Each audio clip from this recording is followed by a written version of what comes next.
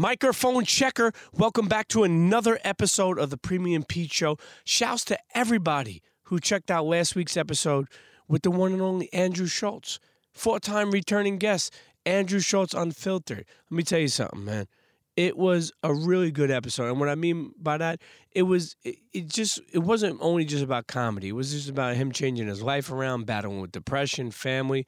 Andrew Schultz is a guy that I really feel is somebody, not only in comedy, but somebody that you could look to understand that sometimes when shit ain't working, you got to peel apart some shit and really try to change things around you. And his analogy of, like, you know, giving to the universe instead of expecting and being entitled was amazing to me. But internets, if you haven't checked it out, trust me, put it on your to-do list. You know where we are. We're available on iTunes, Spotify, Stitcher, Google Play, SoundCloud, and go to YouTube, The Premium Pete Show, and check out. There is a bunch of full videos, full episodes, clips, etc., behind the scenes of subscribe, rate, comment, tell a friend, and tell a friend. You know what the fuck it is.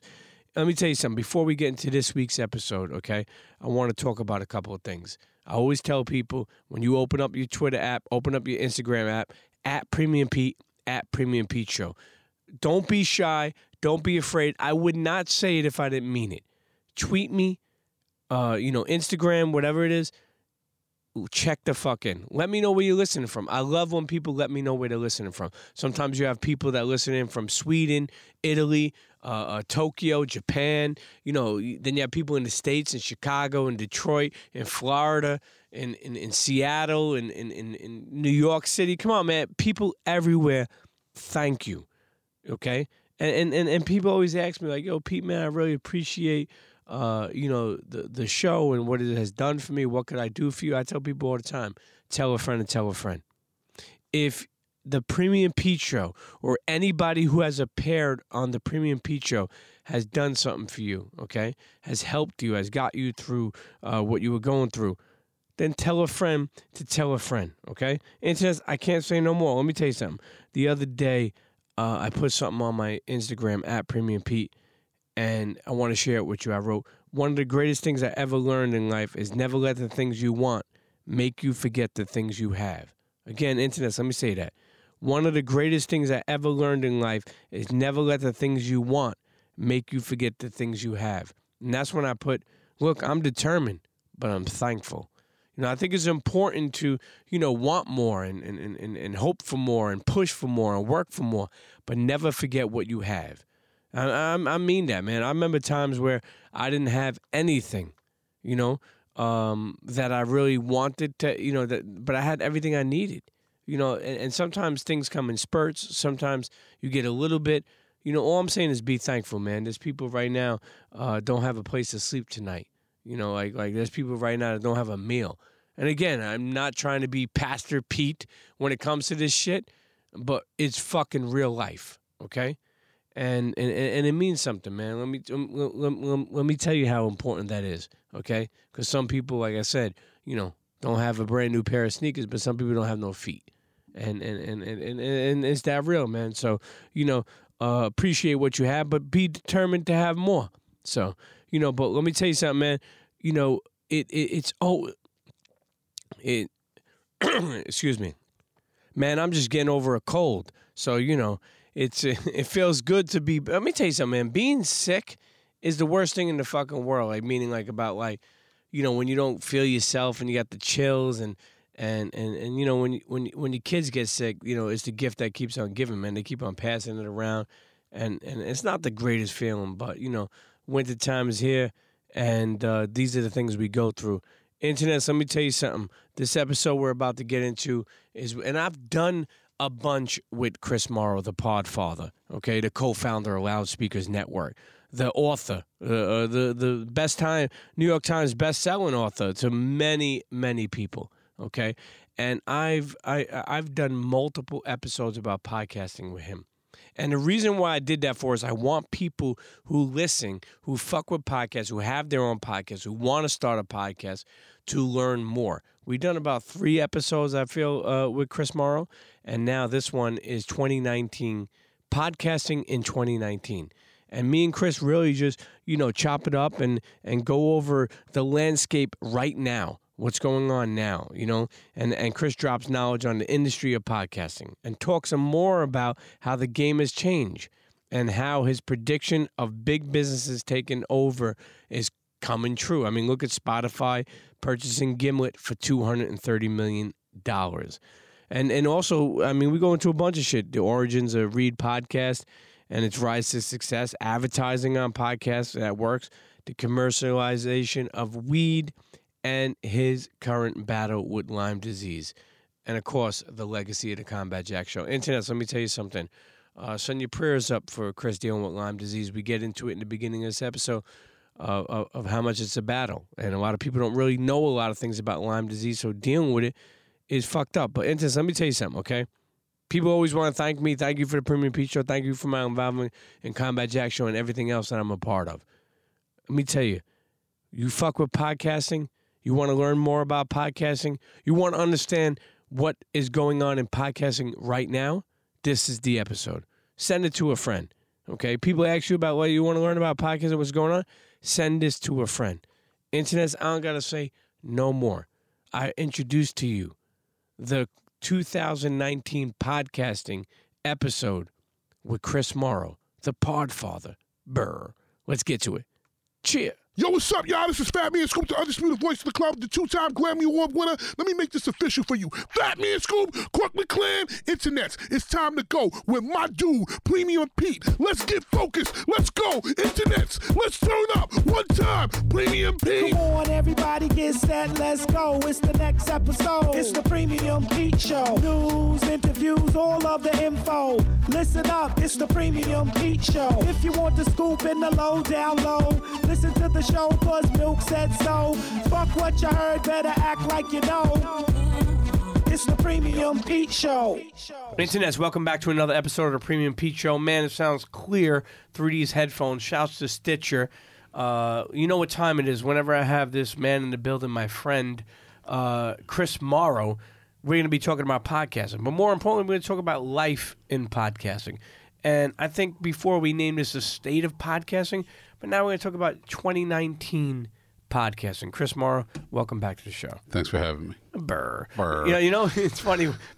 Somebody told me that. You know, it's funny. I think I was on a Talk Architecture episode, and some guy was there, and was like, "Oh, big fan, Premium Pete." He's like, "I love when Chris Morrow's on," and he says "burr" now, and I'm like, "Oh, well, he's graduated." Yeah.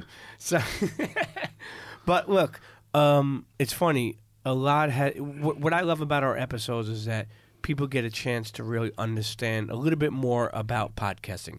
You've been right so far on a lot of things, I think one of the big keys we left off with before was that it's going to change. Yeah. Big companies are going to come in. Your only hope is, and I'm a fan and agreeance with you, that it keeps some of the soul. Yeah. First of all, anyway, about that. How are you? I'm doing pretty good. Thank Okay. you. Yeah. How's everything? For people who may not know, I know that you suffer from Lyme's disease. That's right. Still no type Cure? of cure. I'm not saying that they found the cure that quick, but No. meaning like, do you foresee them to ever try to find? I mean, it can't be something that they can't find anything that could really help. Well, I don't know if I talked about this the last episode, but I do believe that Lyme's disease is a big epidemic that's only going to get bigger in the next 10 or 15 years, unfortunately. And I think a lot of people are going to start getting it. And I think, some people might even be listening to this and just kind of have this moment in their mind, be like, oh, I remember that guy talking about it on Pete's podcast. It's everywhere. The areas that it's present in are growing significantly in America. It's in New York City. It's in Central Park, it's in Prospect Park. If you live in the suburbs and you got a little plot of grass in your backyard, it's there.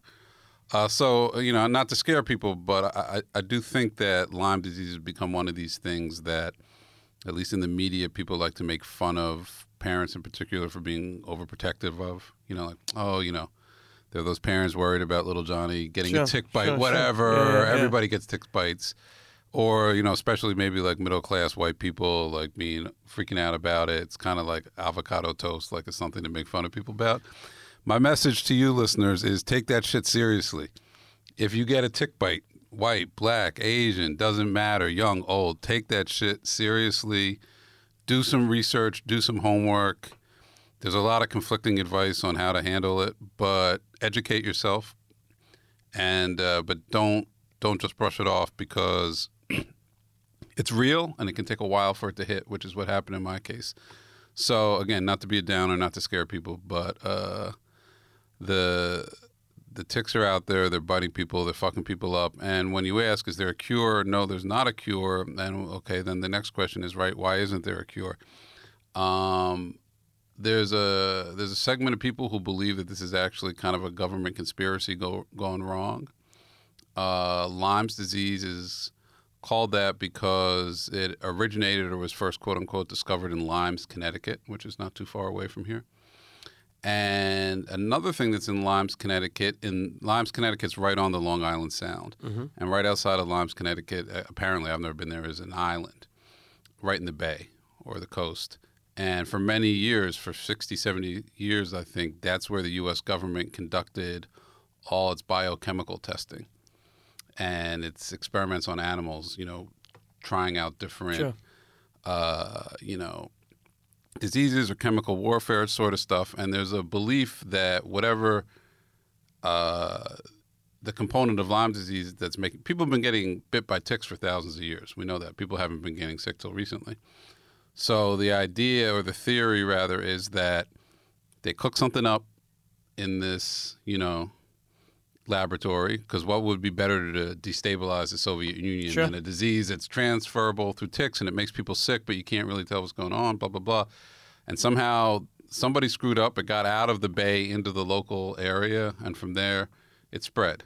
That's just a theory, but it is strange that, I just saw a statistic the other day. There's more cases of Lyme's each year than AIDS, than hepatitis, but these are diseases that get a lot more publicity. So how do you even know symptoms from it? We spoke about this before, but not I don't think about this where you are getting older, right? So how much of this is not just me, is my leg, am I losing muscle tone in my leg because I have Lyme disease or because I'm an old man? I don't know. And that's kind of the thing that makes it more difficult. Some of the symptoms I've had, a lot of them are neurological, and that's pretty clear cut. The type of fatigue I've had is pretty clear cut, but there's no definitive way to really figure out what it is. And a lot of people think that it's in your head or I was taping Brilliant Idiots the other day, and I was complaining about something, and Andrew Schultz was like, "You don't have fucking Lyme. There's nothing wrong with you." And I was just like, "This is this is what people think. This is what it is," and I'm guilty of it. I had a very close friend, my best friend for almost 2 decades. Rest in peace. He had Lyme's disease, and he would be sick sometimes, and then other times he'd be out partying and drinking and doing drugs, and I was like, "This guy's not fucking sick. If this guy was really that sick, he would never do this stuff. He would just get better." Because you kind of believe, okay, you have a disease, there's a cure, you follow whatever the doctors tell you, and you get better. And he ended up committing suicide. How much of that was the Lyme's, I can't really say, but I'm way more sympathetic. I almost wrote his mother a letter the other day. I see what this guy was going through, and some days you can feel fine. And, I'm a grown man dealing with it. I'm trying to imagine what I would have been like at 19. Yeah. It's, well, first off, prayer's always up that you could find more and more information. Yeah. And especially, here's something even crazier. Being, the co-founder of Loudspeakers Network, being in podcasting so long, being in radio so long, would you want to bring onto the network, say, a health or remedy podcast like that? Because I remember you told me you listened to a Lyme disease podcast. Is that true? You telling me, or something like to do? Yeah, it's a while ago. I think you're telling me. I think I talked about this last time. That I do think out of all the fields that are out there, all the different lanes that people could go in, I do think health and wellness is the one that has the most potential in 2019 too. Going forward, absolutely. Because having spent a lot of time visiting doctors, kind of making the rounds, what's very clear even if Lyme's itself isn't clear, is that the medical system in this country is broken. Yeah. Very seriously broken. It doesn't work. The insurance, I mean, my insurance doesn't pay for Lyme's. I was doing my taxes last week. I don't even want to say how much I spent out of pocket. I mean, it's insane. So I think that, and the other thing is the more time you spend going around to doctors and making the rounds, you start to really understand that doctors are making educated guesses. They don't really know. They don't really have... Sure. Because our bodies are like incredibly complex. No two people are the same.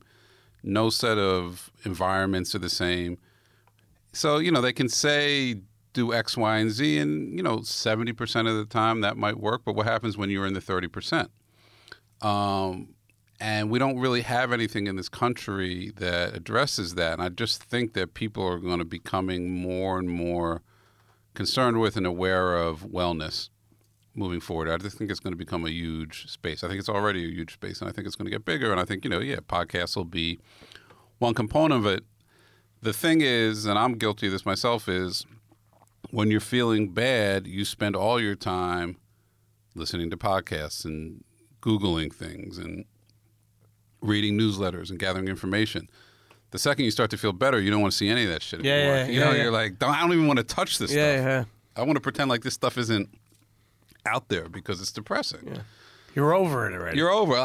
So I think what's going to be big going forward is wellness as just a lifestyle rather than as a reaction to something that's broken, right? Don't let it break. Sure.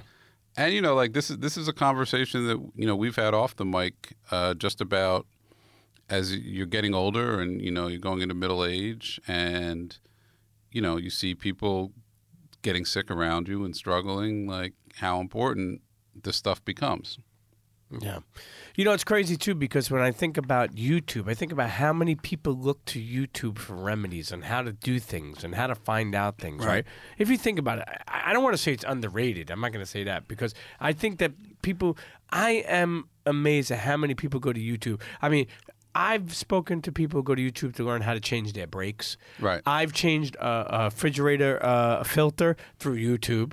I fixed my thermostat in my house one time through YouTube. So I guess what I'm trying to say is we are in an information grabbing stage where people, I like your point though. Once you're kind of away from this, you may move on to it. But I think people are dying for information on how to or similarities of stuff that people are going through. Yeah, I mean, honestly, YouTube is literally where I diagnosed myself. Yeah. My first symptoms were fasciculations, which are basically kind of ripples along your skin or fluctuations of your skin on my calves, and I was like, what the fuck is this? Yeah. And I was on YouTube and I typed it in just because I could see what was happening on my leg and I wanted to see an image of somebody else. And I saw somebody was having the exact same thing on their leg, and the first comment was, that's either Lyme's or ALS. Where did you get bit? I got bit on my leg. Okay. Oh, wow. Yeah. And that freaked me out because I was like, ALS is a death sentence. Yeah. So I was really depressed for a few months because I thought maybe I had ALS. And then it started to present itself more as Lyme's. But, just in terms of the self-research thing, I had a doctor tell me not too long ago, he's like, you got to understand, you know more about Lyme's than 90% of the doctors in America right now because you've researched, you've asked questions. I'm also in a position where I'm a writer, so research is something that kind of comes naturally to me. So I get into it, but he's like, you didn't go to medical school, but you have more information than most of these doctors. The flip side of that coin is you can take yourself, I diagnosed myself with ALS initially. That's not a smart thing to do. There are a lot of people out there who are using Google and YouTube to give themselves cancer, to give themselves MS, to give themselves a lot of stuff. And if you're not careful, you can go down that dark hole and it takes a long time to come out. So I think you have to be very judicial. You use those tools to educate yourself, but you try to leave the actual diagnosis to a doctor who you trust. And that's the other thing, I've probably seen 50 doctors over the last few years. I was someone who always kind of trusted doctors implicitly. It's a doctor. He knows or she knows what they're talking about. Now I'm like, you gotta win me over. I think you gotta, the biggest thing, and I think this is true for anyone who's been through any sort of medical crisis with yourself or your family, is you just got to be your own advocate. You gotta fight for yourself. That's the most important thing. Yeah. Listen. Anyway, that was your Lyme's public disease. Service announcement. Back to our regularly scheduled programming.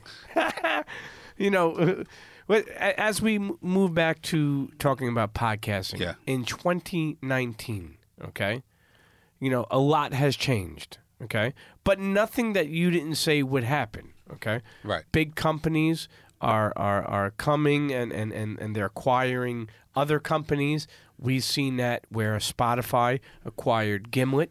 Yeah. Which was tremendous. Did that take you by surprise? Did that take me by surprise?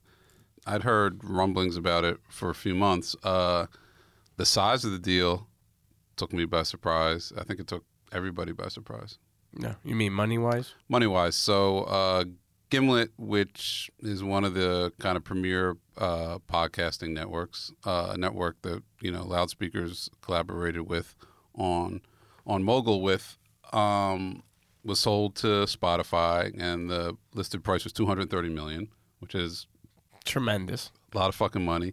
A lot of Gimlet employees doing all right for themselves. I saw Matt Nelson coming out of Kithel and Flatbush with 7 boxes of Jordans and Joe Budden's old sweatpants. So, oh my God. Those guys did very well for themselves, and I'm happy for them. But I think it did kind of shock a lot of people in the industry just how much money Spotify spent on Gimlet, and then also what the ramifications were, of that happening. Mm. So they also acquired Anchor, right? Acquired Anchor as well, and I was recently at a podcasting conference where the guy who started Anchor was speaking, trying to explain exactly what Anchor is and does. And to be honest, I still don't know what they do, but obviously Spotify sees something there. Yeah. So what does that mean? So with a deal like that, where Spotify comes and spends $230 million and acquires Gimlet, like what does that mean for podcasting? Meaning from, look, there's people who turn on mics and do podcasting every week, and there's people who do it and do it for a living. There's people who do it for fun. There's people, right? But overall, in the grand scheme of things, this is a big deal. That's, what does it mean? Well, I think for the short term, what it means is that Spotify has gone from a company that acts as a platform for people's content to a company that is creating content. And they signaled that to a smaller degree with Budden. Yeah. Amy Schumer, I guess, was the other big acquisition they had. But now they're going to become a content creating network themselves in a way that Apple hasn't. Apple's kind of, for the most part, stayed at being a platform, at least when it comes to podcasting. So, I think it's not exactly the same, but in some ways it's similar to a Netflix model maybe, where Netflix just started as a platform where you could stream movies, and now obviously they create a lot of shows on their own. So in some ways, I think it's really great for the industry because Spotify has money and people have ideas for shows that previously they weren't sure how to make on their own or didn't have the resources to make. And now, just like filmmakers don't have to just rely on the Hollywood studio system anymore, they can go to a Netflix, and a lot of them, for them, Netflix is the first choice now. Yeah. So now as podcasters, there's an outlet where you can go, in theory, hopefully, and get somebody to fund your project. Now, we're probably not talking about podcasts like this where we just turn on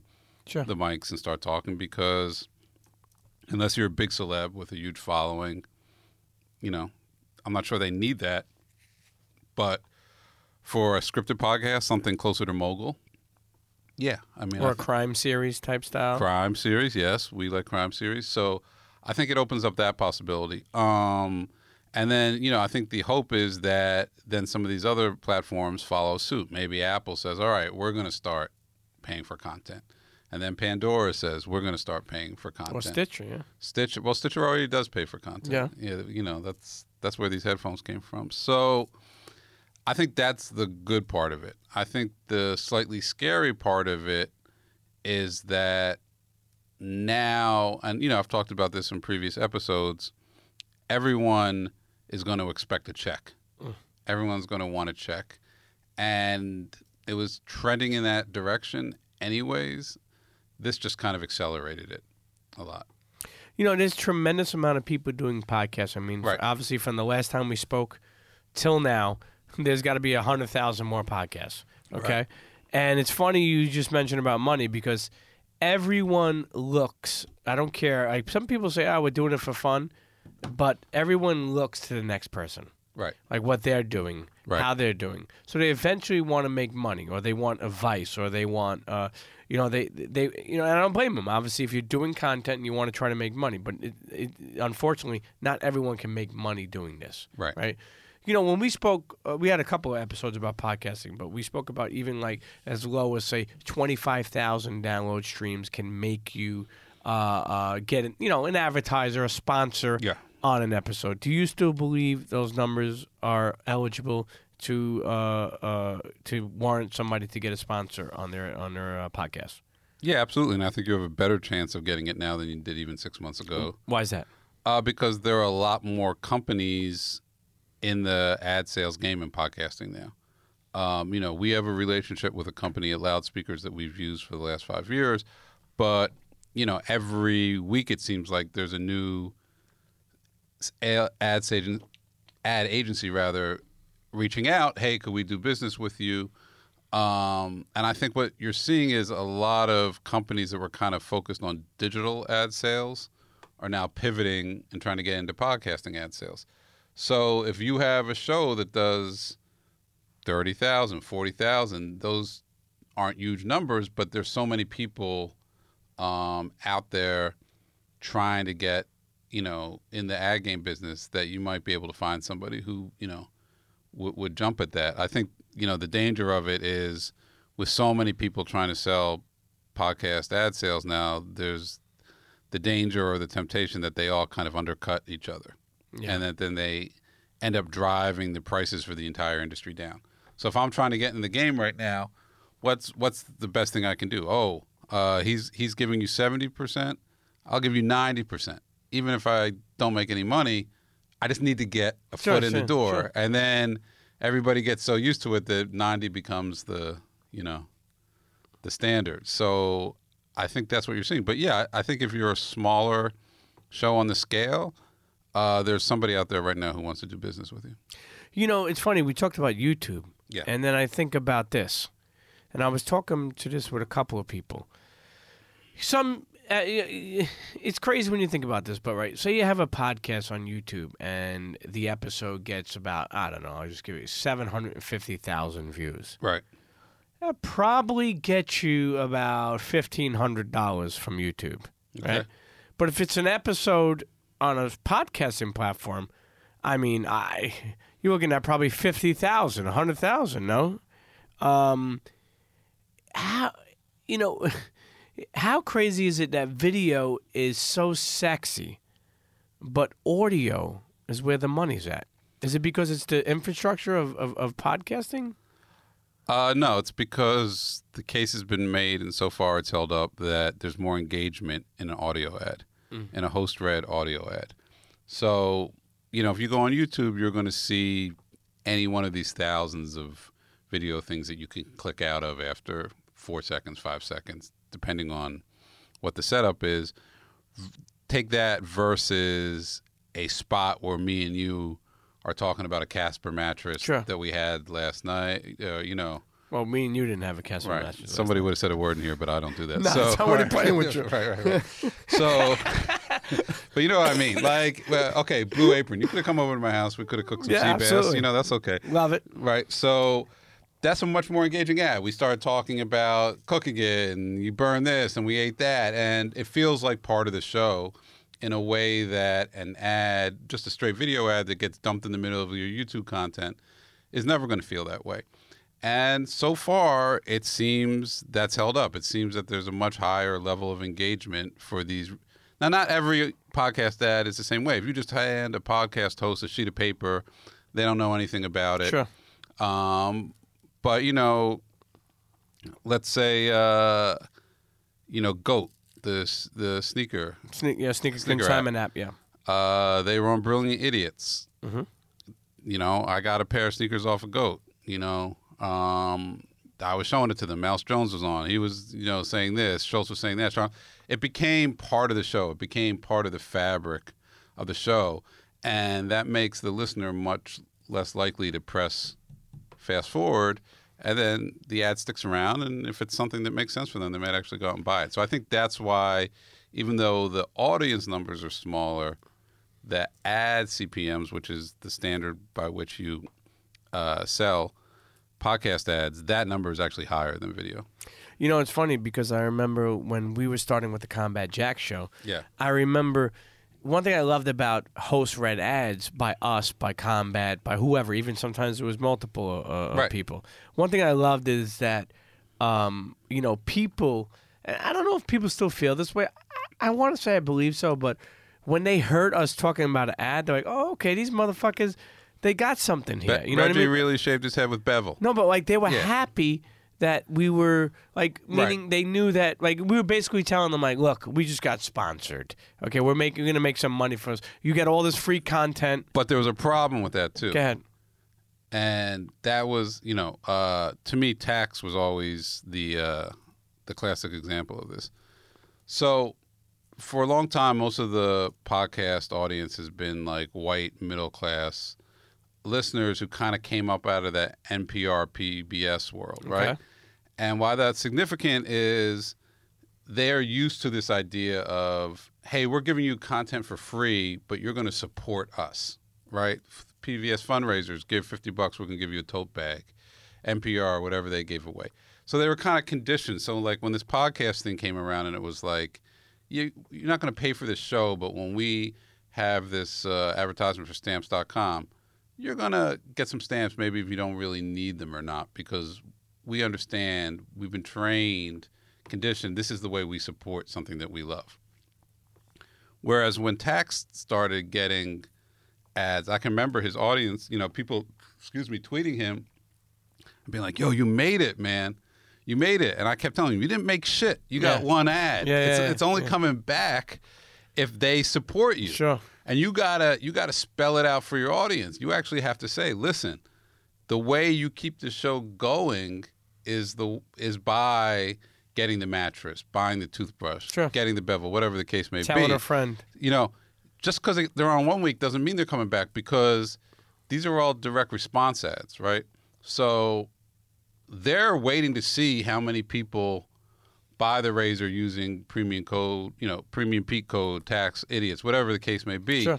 And if they don't hit those numbers, they're not coming back the next week. You got to tell your audience that. You got to explain to your audience, this is how you're going to support me to help me keep doing the show. Whereas someone who kind of came up watching PBS or listening to NPR, they already know because they've been buying the tote bag. And I think that for, hip-hop podcasts in particular, it took a while for the audience to kind of understand, no, these guys didn't make it just because they got an ad. They make it when they keep the ads. Yeah. And the way they keep the ads is the audience buys the product. Sure. Yeah. Sure. And that's how you hear ads stay for a longevity amount of time on a podcast. Yeah.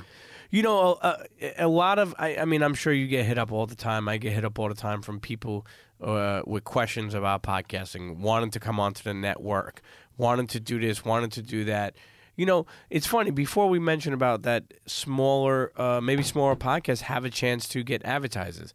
For people listening, especially smaller podcasts who are very eager and want to try to, possibly make some money.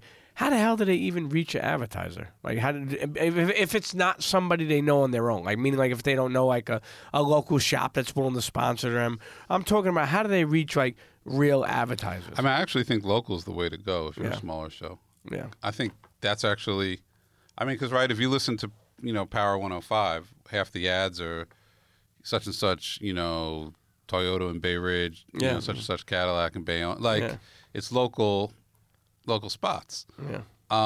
That's something I'm kind of following with the weed industry too, right? Like, there's a lot of money. There's a lot of weed companies who are trying to, get information out about them, but maybe they can't advertise, or they don't see the point in advertising in states where, it's not legal. It's not legal yet. But hey, if you're in Colorado, if you're in Massachusetts, if you're in Washington State, I would be hitting up local dispensaries and trying to make, even if you get some product, that's a win.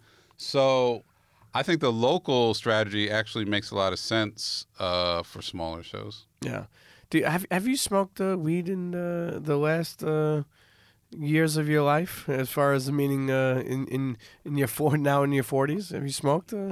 Yeah. I actually had a really bad reaction with the Lymes. I was taking a medicine that gave me a really intense reaction. It's actually it took me a while to figure out. It's called derealization, and it feels like you're basically living in an alternate life. It doesn't sound that scary, really? But it was the most terrifying thing that ever happened to me in my life. And for some reason, smoking was what set it off. So, and it took me a couple months to get rid of it. So after that, I just had to stop. And it's really disappointing for me because I was a huge smoker for a long time. Yeah. And now it's this is you can argue about what was the golden age of hip hop? What was the golden age of movies? Or this is the golden age of weed smoke, from what I can tell. Everywhere I look, it's people are smoking, really nice weed. They're smoking, I told you Pete has me out, reviving my sneaker life. I'm out.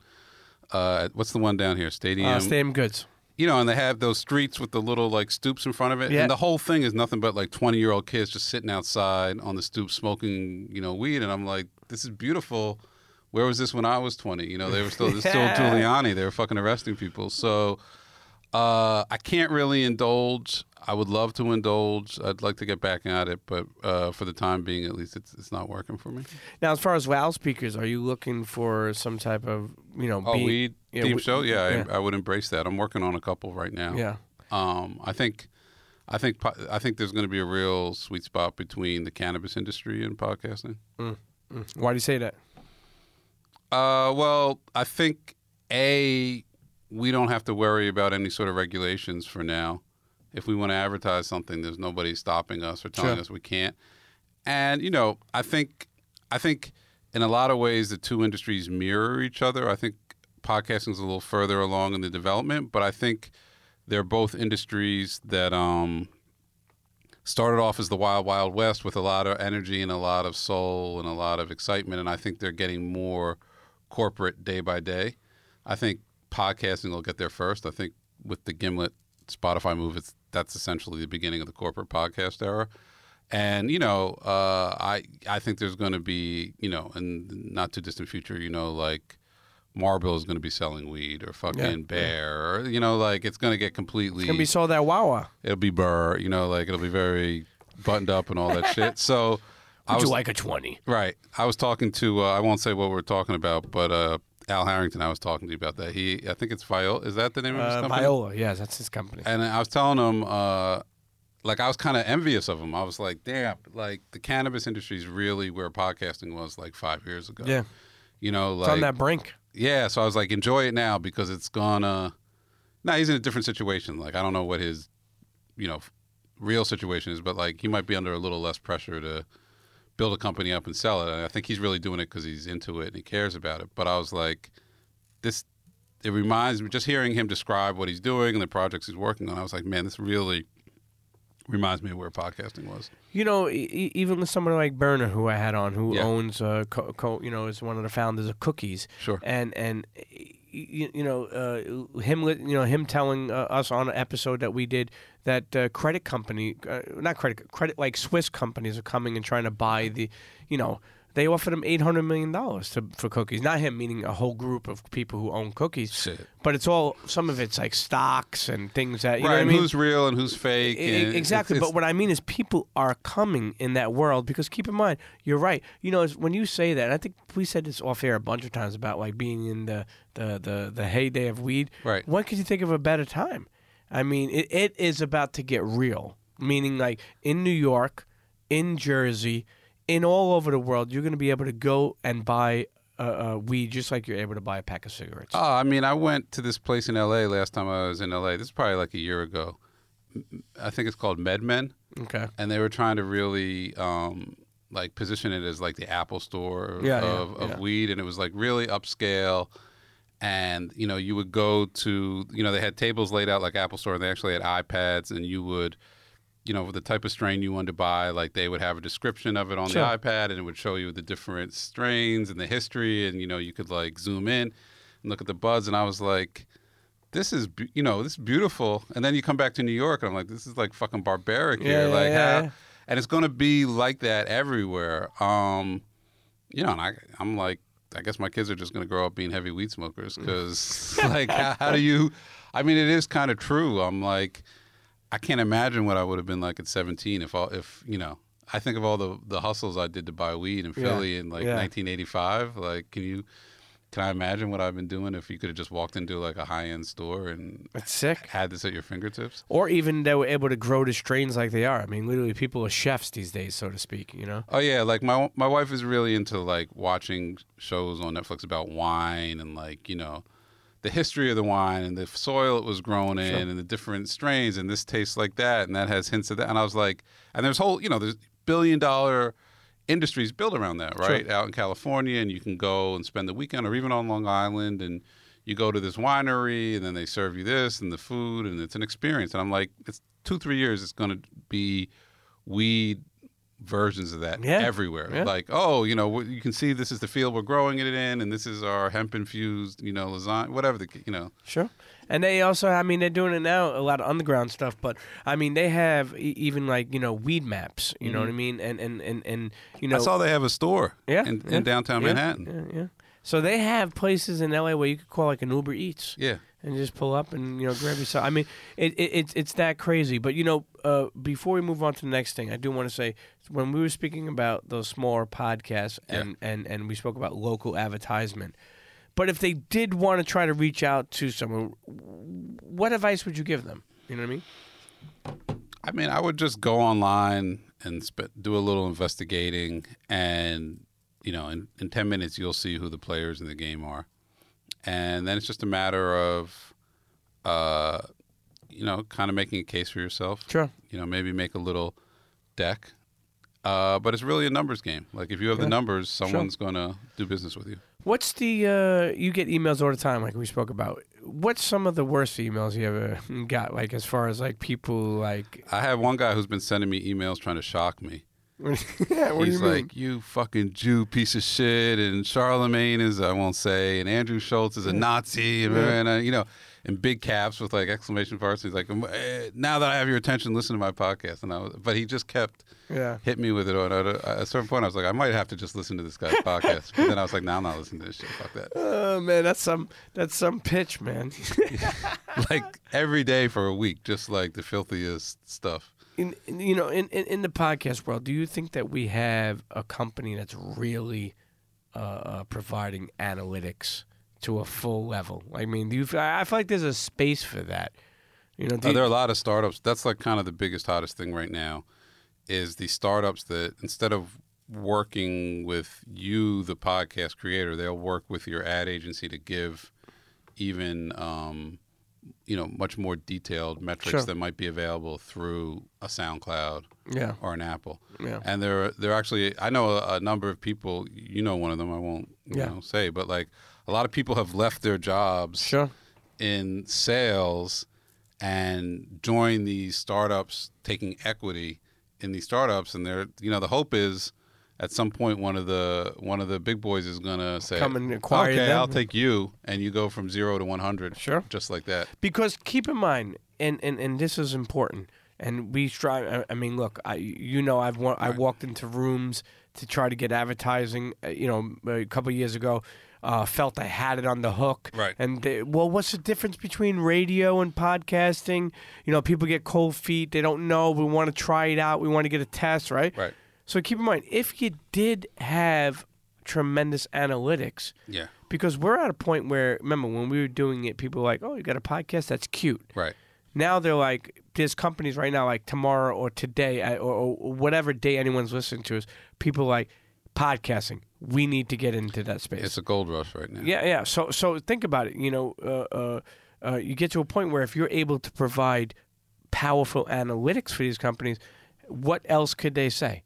They have to believe in it, no? Meaning the advertisers. Yeah, and I think what your argument becomes is I have a niche audience that you might not be reaching with some of the bigger numbers. You don't know who's listening, and what I'm making the case is, okay, I only got 8,000 people, but I'm hitting 8,000, African American women between the ages of 18 to 35, or Sure. I'm hitting 6,000 Asian men between 25 and 45, and you just happen to have this product that's your core audience, and all you need is 3,000 or 4,000 people who are really likely to buy this thing. I think that's always the argument. I think what's going to happen is you're going to have one podcasting space where it's just these massive shows with massive audiences, and they'll do really well, but then you'll have a lot of niche shows that really hit a specific demo, and they'll have a value to them too.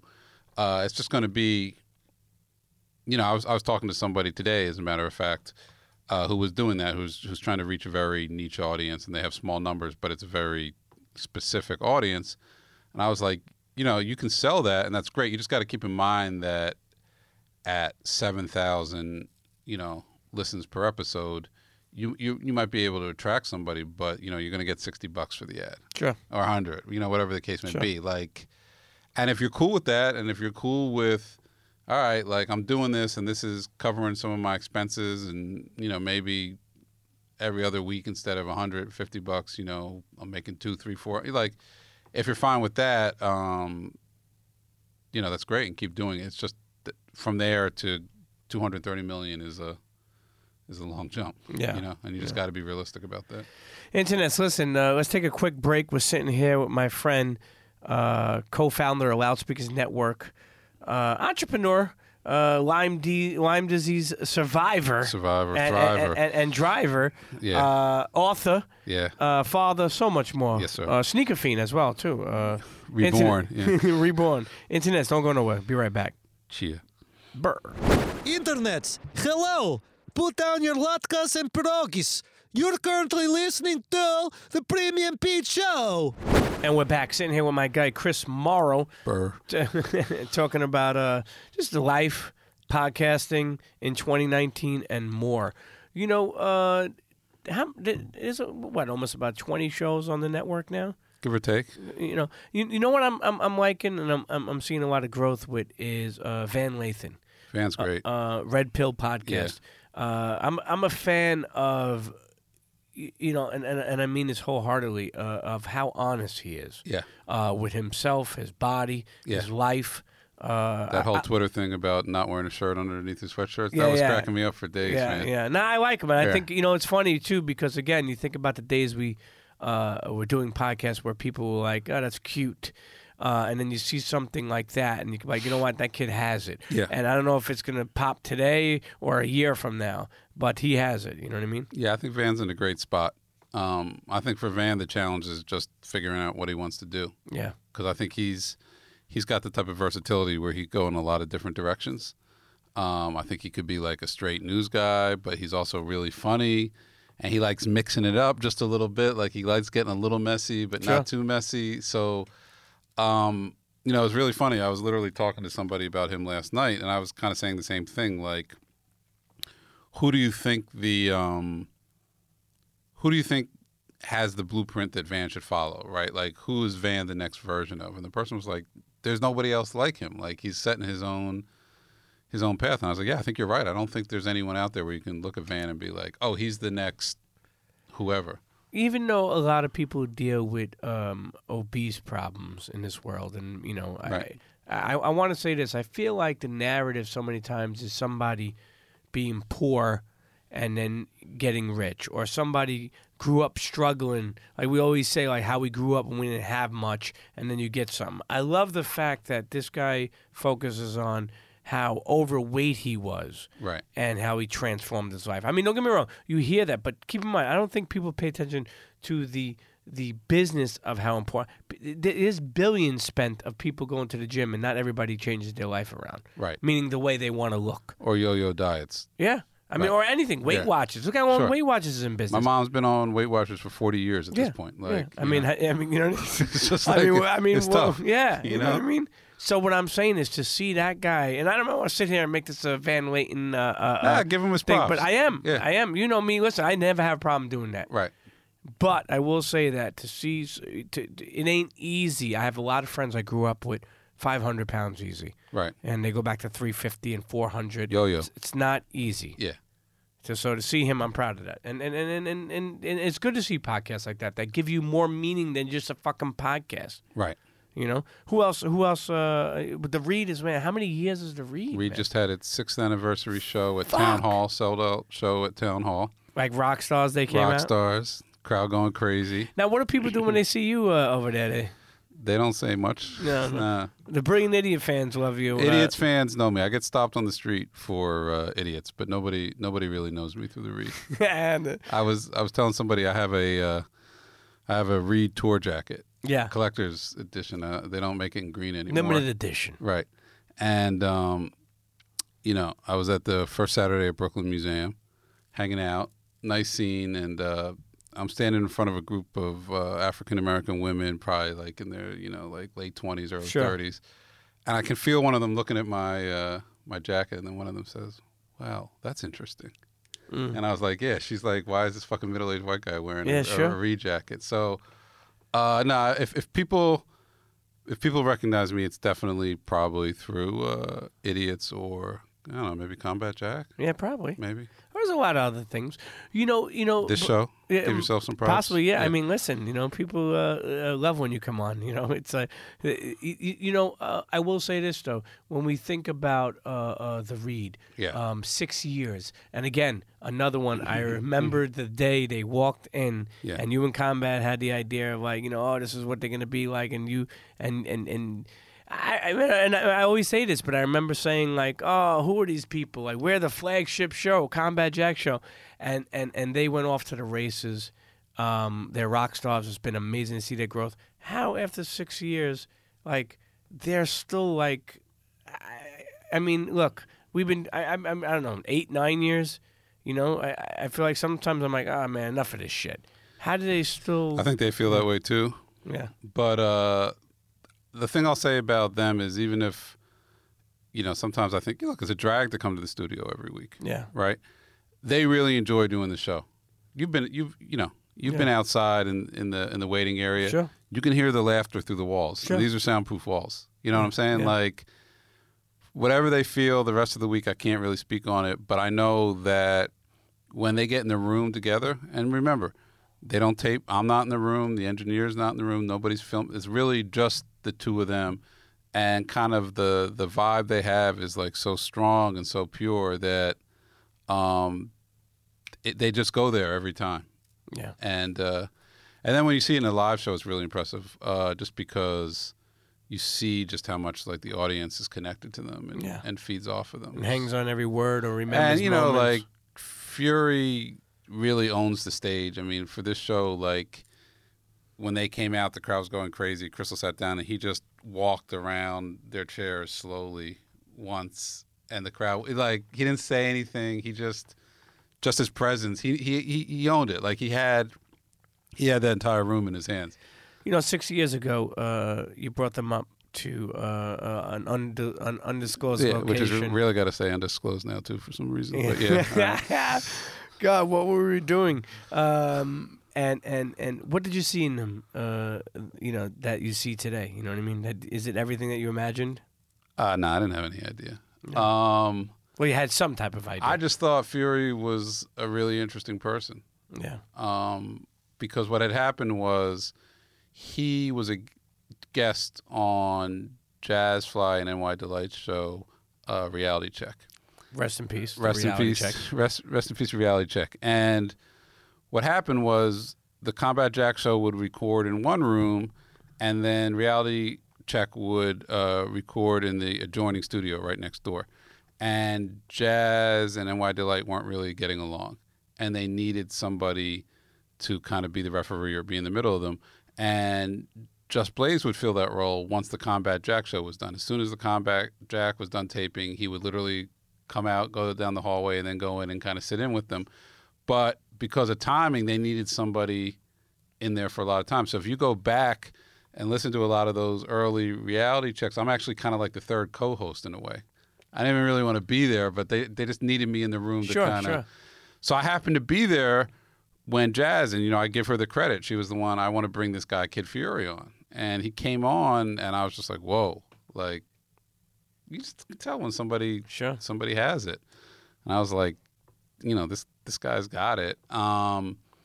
And, afterwards I was like, oh, I think he needs to do a podcast, And I think he did an interview recently. I'm not sure where I read it, but I think even after I reached out to him, like, Jazz had to really convince him. It sounds like maybe he was like, I don't know what this is. I don't really listen to podcasts. I'm not sure. And I think she, was like, nah, give it a shot. Just try it. And then, my initial idea was like, oh, let's team him up with Fresh, because I knew that they were friends online. Oh, Freshalina. Yeah. Shouts to Freshalina. Yes. What she called me, the monotone poppy. Yeah. That stuck. And she wants you to buy new couches. Yeah, but that's not my couch is fresh. Studio. You can't lay that at my feet. I'm not just these beat up chairs. Not those couches. So I was like, maybe you could hook up with Fresh. And he was like, well, I have this friend that, I talked to on the phone and we just have great conversations. Could I try it with her? And I was like, yeah, fuck it, why not? Now, was she from New York, or she wasn't? Crystal? Nah, Crystal's from Oklahoma. So she happened to be living in New York City too. She had just moved, I think the story is, to New York, and I now realize that I did know who she was because Fresh had actually hired her or assigned her to cover Nas and Jay-Z's birthday party for Crunktastical, and she ended up getting thrown out of the thing, and she wrote like a really funny recap of it, and I remember reading the recap and being like, oh, this shit was hysterical, but I didn't realize that was her. So, so like, they did it together, and like that was that. And there's no turning back. Yeah, what Brilliant Idiots has been going on a long time. Yeah, it's funny because I had Andrew Schultz on recently, and we were talking about like how that show has evolved. Yeah. But we also spoke about, like, did he ever think that there come a point in time where he wouldn't be doing it anymore? You know what I mean? Because the show has had ups and downs or whatever. Sure. What do you think has kept them together? Because, I mean, look, it's not easy. Like, let's be honest here. What we're talking about is podcasts. I've been doing it for years. Right. We've been doing it for years, and you've been through the grind yourself. It's easy to get frustrated. It's easy to get disappointed or resentful or whatever the word is, when you're doing a show with somebody, and these shows have a million lives within those 5 or 6 years. You saw it with Combat Jack show. That show had like a 6-7 year run. Within those 6 or 7 years, there were a million different little stories and ups and downs and this and that and intrigues. And like, that's kind of the nature of these things. And I think the beauty of it is that, unlike a TV show or maybe some other platforms, like, we get to really go all the way in those intrigues or those dramas. It's not buttoned up, and it can get really raw. Sure. But it can be exhausting for sure. With Schultz and Charlemagne, I think it kind of comes down to the same thing with Crystal and Fury. Like, I think they just enjoy talking to each other because it's kind of a similar origin story. The origin story of Idiots is I actually met Charlemagne for the first time on the Combat Jack show, and I was talking to him afterwards. And I just sent you a picture. I sent me a picture. I didn't know who that was at first. Yeah, I sent you a picture you can see me in the from background. that episode. Yeah, that was crazy. That was dark-skinned You look like you had a Charlemagne. hard day that day. Yeah, I was looking like a drunk Irish uncle of mine or something. But so go ahead. So I met Charlemagne there, and I actually didn't talk to him. I talked to him about working on a book project. Which ended up happening. You did 2 books for him. I ended up doing 2. So it was a momentous evening in retrospect. But through that, I developed a relationship with him, and then I was like, you need to do a podcast. And he was still kind of like, why would I do a podcast? I'm on Breakfast Club. Yeah. And then I kind of sold him on the idea over, I would say a series of months. And then he was like, okay, I want to do it. And I said, who do you want to do it with? And there was a female comic. I won't say who it was. He said, I think I should do it with her. And it got as far as me speaking with her agent. And the agent was like, why should she do this? What's the value in this? We don't see the value in this. Why would they do it with a network? What do you really bring? Like, just kind of. Sure. And after a while, I was like, look, man, if you can't see it, I don't know what to tell you. Yeah.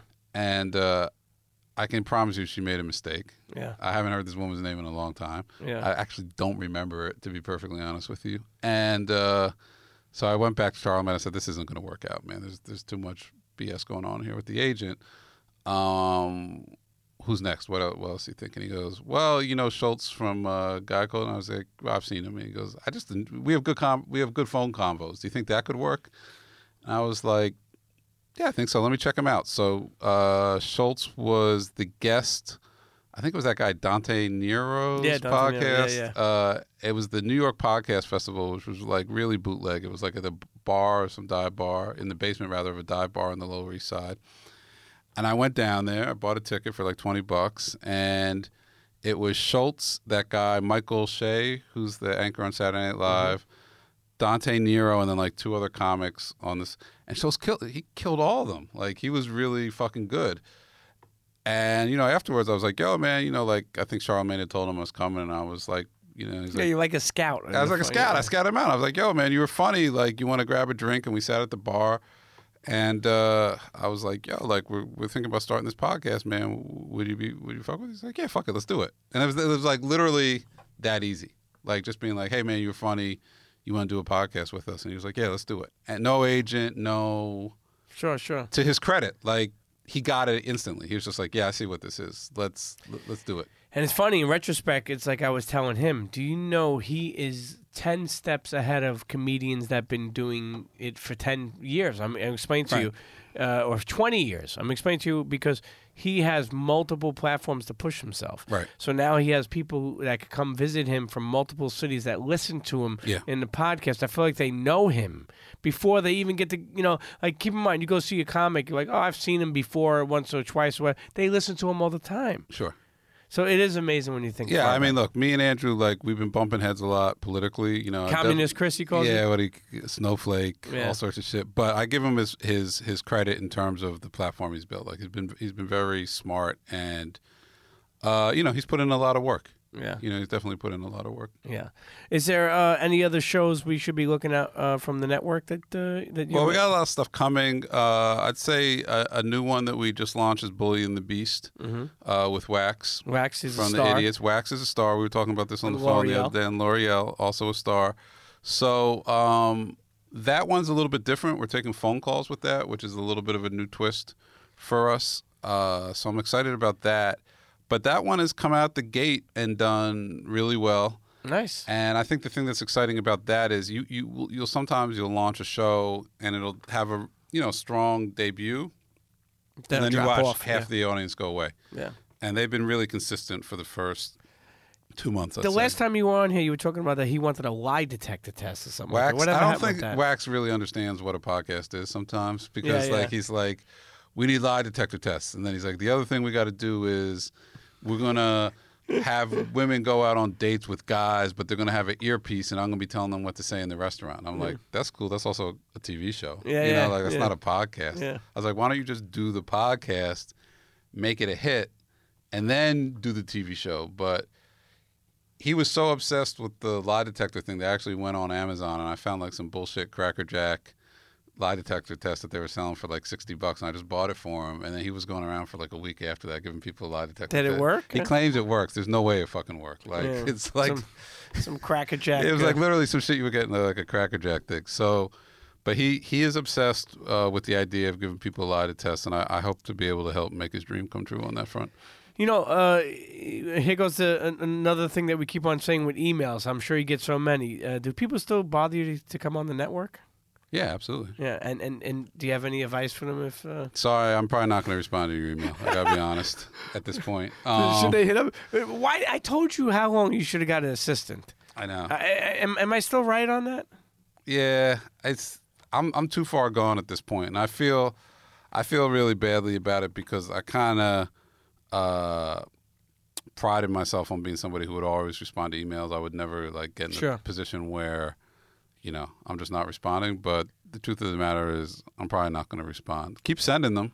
Yeah. You never know. Well, I'll give you some advice. Say some funny shit in there to him, and then maybe he'll. How about respond. this? Here, I just came up with this off the top of my head. Send me a video clip, even though it's a podcast. Yeah. Send me a 20-second trailer that I can watch. Because the problem is even if someone sends me a description of a show that sounds interesting and kind of intriguing, the idea that I'm going to listen to a 45, it's just not happening. I just don't have the bandwidth for it right now. Send me, make a little trailer.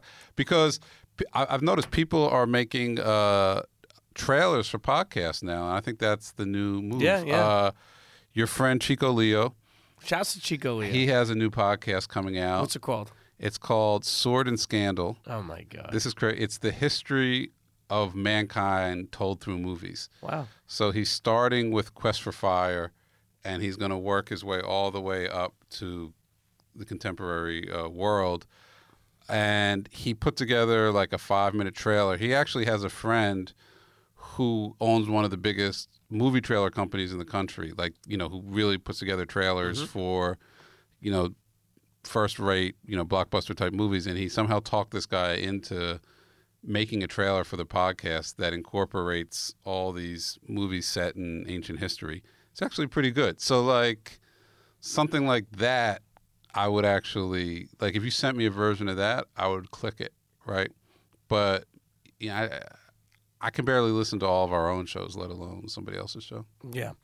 So people listening at home, people listening on the train, people listening in the car, people listening on a plane, wherever they're listening.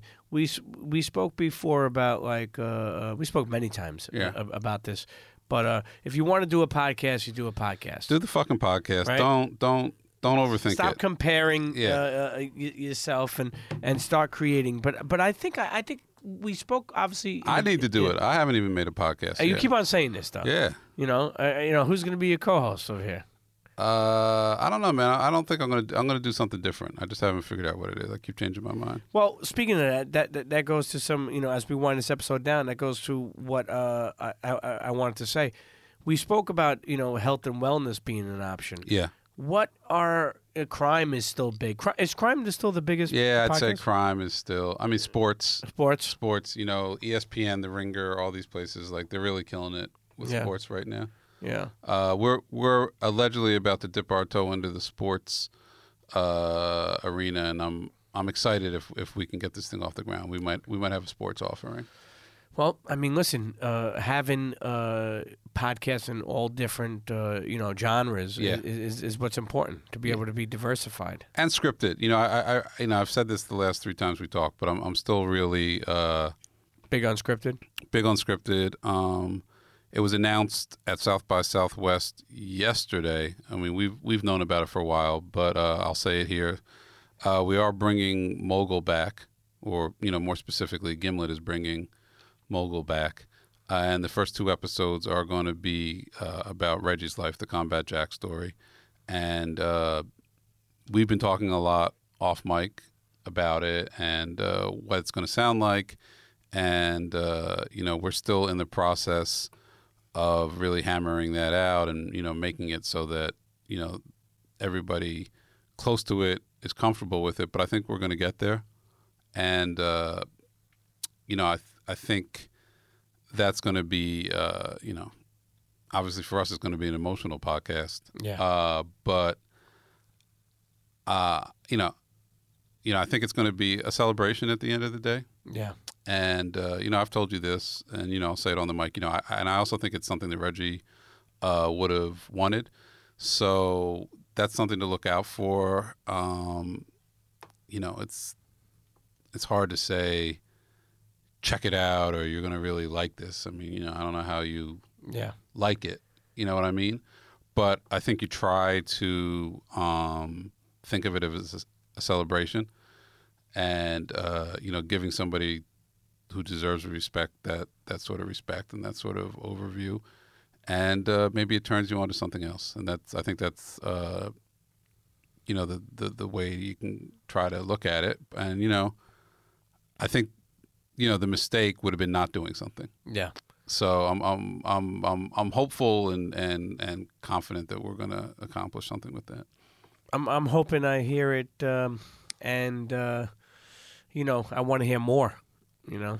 Well, it's 2 episodes. That's what Gimlet decided to do. Maybe we'll do it ourselves. We talked about that. We'll tell the rest. Who knows? Listen, Spotify, we started off saying Spotify acquired Gimlet. How small networks, like, do you see people coming to try to acquire them as well? I think so. Yeah. Yeah. So you don't have to be this tremendous, Gimlet powerhouse to be acquired, Well, listen, do you man, believe in that? Yeah, I do, because at the end of the day, it's content. Yeah. And somebody's got to create it, right? And if you have a proven track record of creating content that people like, that people fuck with, then someone's going to fuck with you. I mean, it's pretty much that simple. Yeah. Listen, 2019 podcast. It's not, the year's not over yet. Okay. I mean, it's only March, and we've had 2 of the. I mean, we haven't. I won't get too into it because I don't know when this is going to air. But the day we're recording, it just happened today. Gimlet also unionized today. What does that mean? Well, they didn't actually unionize. They announced the employees announced that they're forming a union. What does that mean? Break that down. I don't really know. It means that the employees want to be part of, I guess it's Screen Actors Guild or Writers Guild. I can't remember which one it was, but essentially they want to have a say in the direction of the company and how editorial decisions are made and how hiring decisions are made and wages and compensation and insurance and all that sort of stuff. My interpretation of it is that's an issue that is becoming more important to kind of this next generation coming up now. Sure. I think it's BuzzFeed. Did BuzzFeed already unionize? But I feel like so, yeah. I'm not really that up on it, but I feel like that's something that people in their 20s really are passionate about now. Yeah. And, my guess is, I'm not in their shoes, but my guess is it's kind of a response to the freelance workforce model that's so prevalent now, where like everybody's doing freelance gigs and not getting insurance and not really getting compensated correctly. So I think, I think that's what's driving it. So we'll see how that plays out, but it's definitely an interesting development. That's a big deal for podcasting. Yeah. With all the acquiring and stuff like that, do you think that, I know we started off saying that we hope it doesn't lose its soul. Like we spoke about before, like it's about to It's get already real. lost its soul. No, but here's my thing. Yeah. Do you think that podcast can still be unfiltered? Like people, because some people are afraid.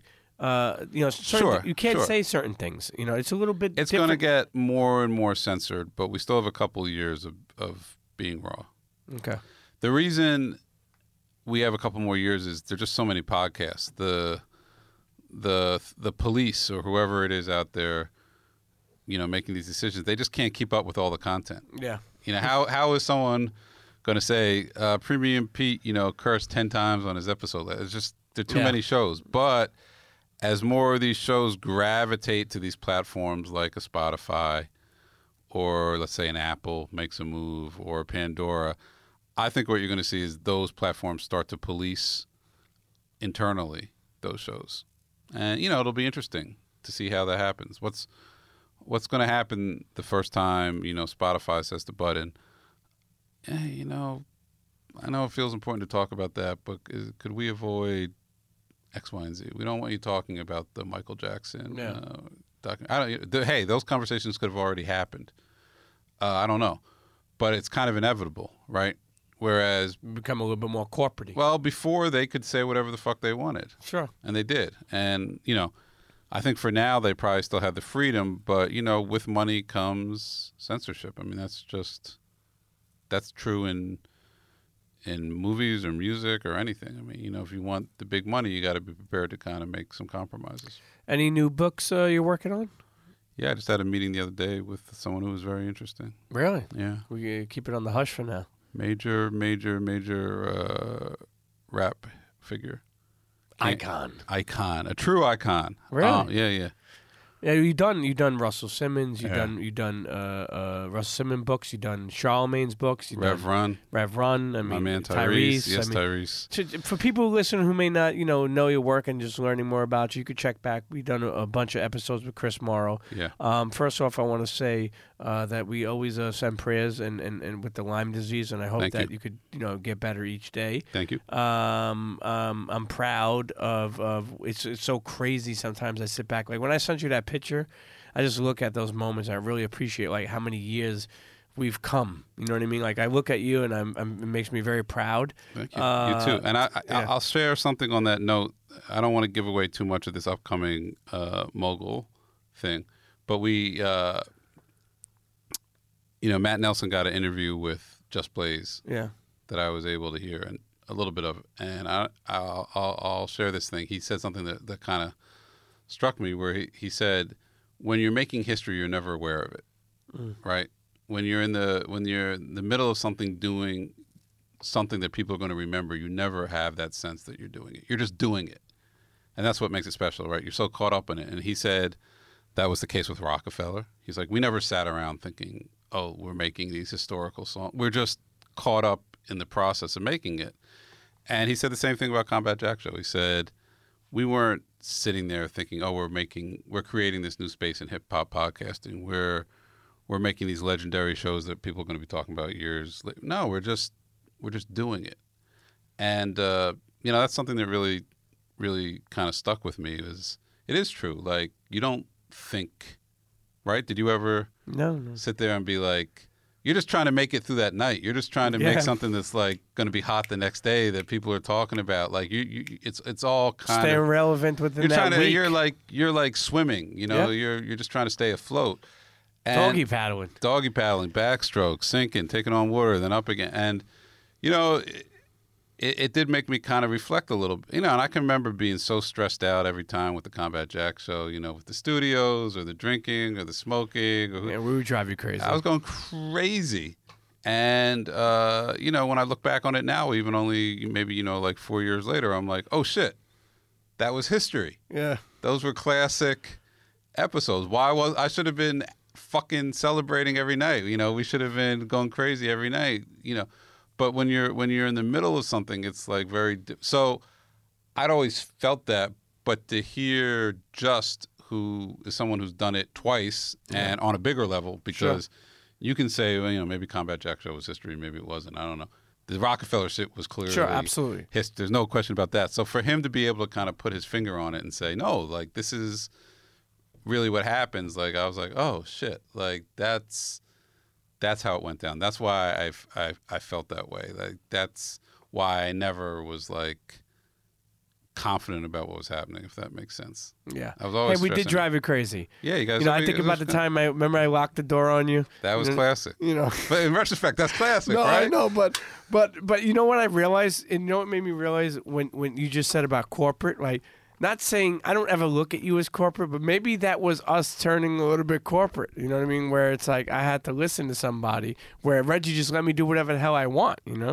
Well, that's kind of the irony, right? After that night, I really was like, all right, I got to listen to Chris. But that's the irony of it, which was people kind of saw me as like the button-up white guy, right? Yeah. The business guy. I'm fucking nuts. I don't know what I'm doing. Like I can remember like when Tax had his that live. Did you go to his live show? In Philly, I think I went. Yeah, that was crazy too. But the New York one was like out of control, and I remember getting dressed to go there, and I told my wife, I was like, I need to put on a fucking blazer just so I seem like a fucking old middle-aged white guy.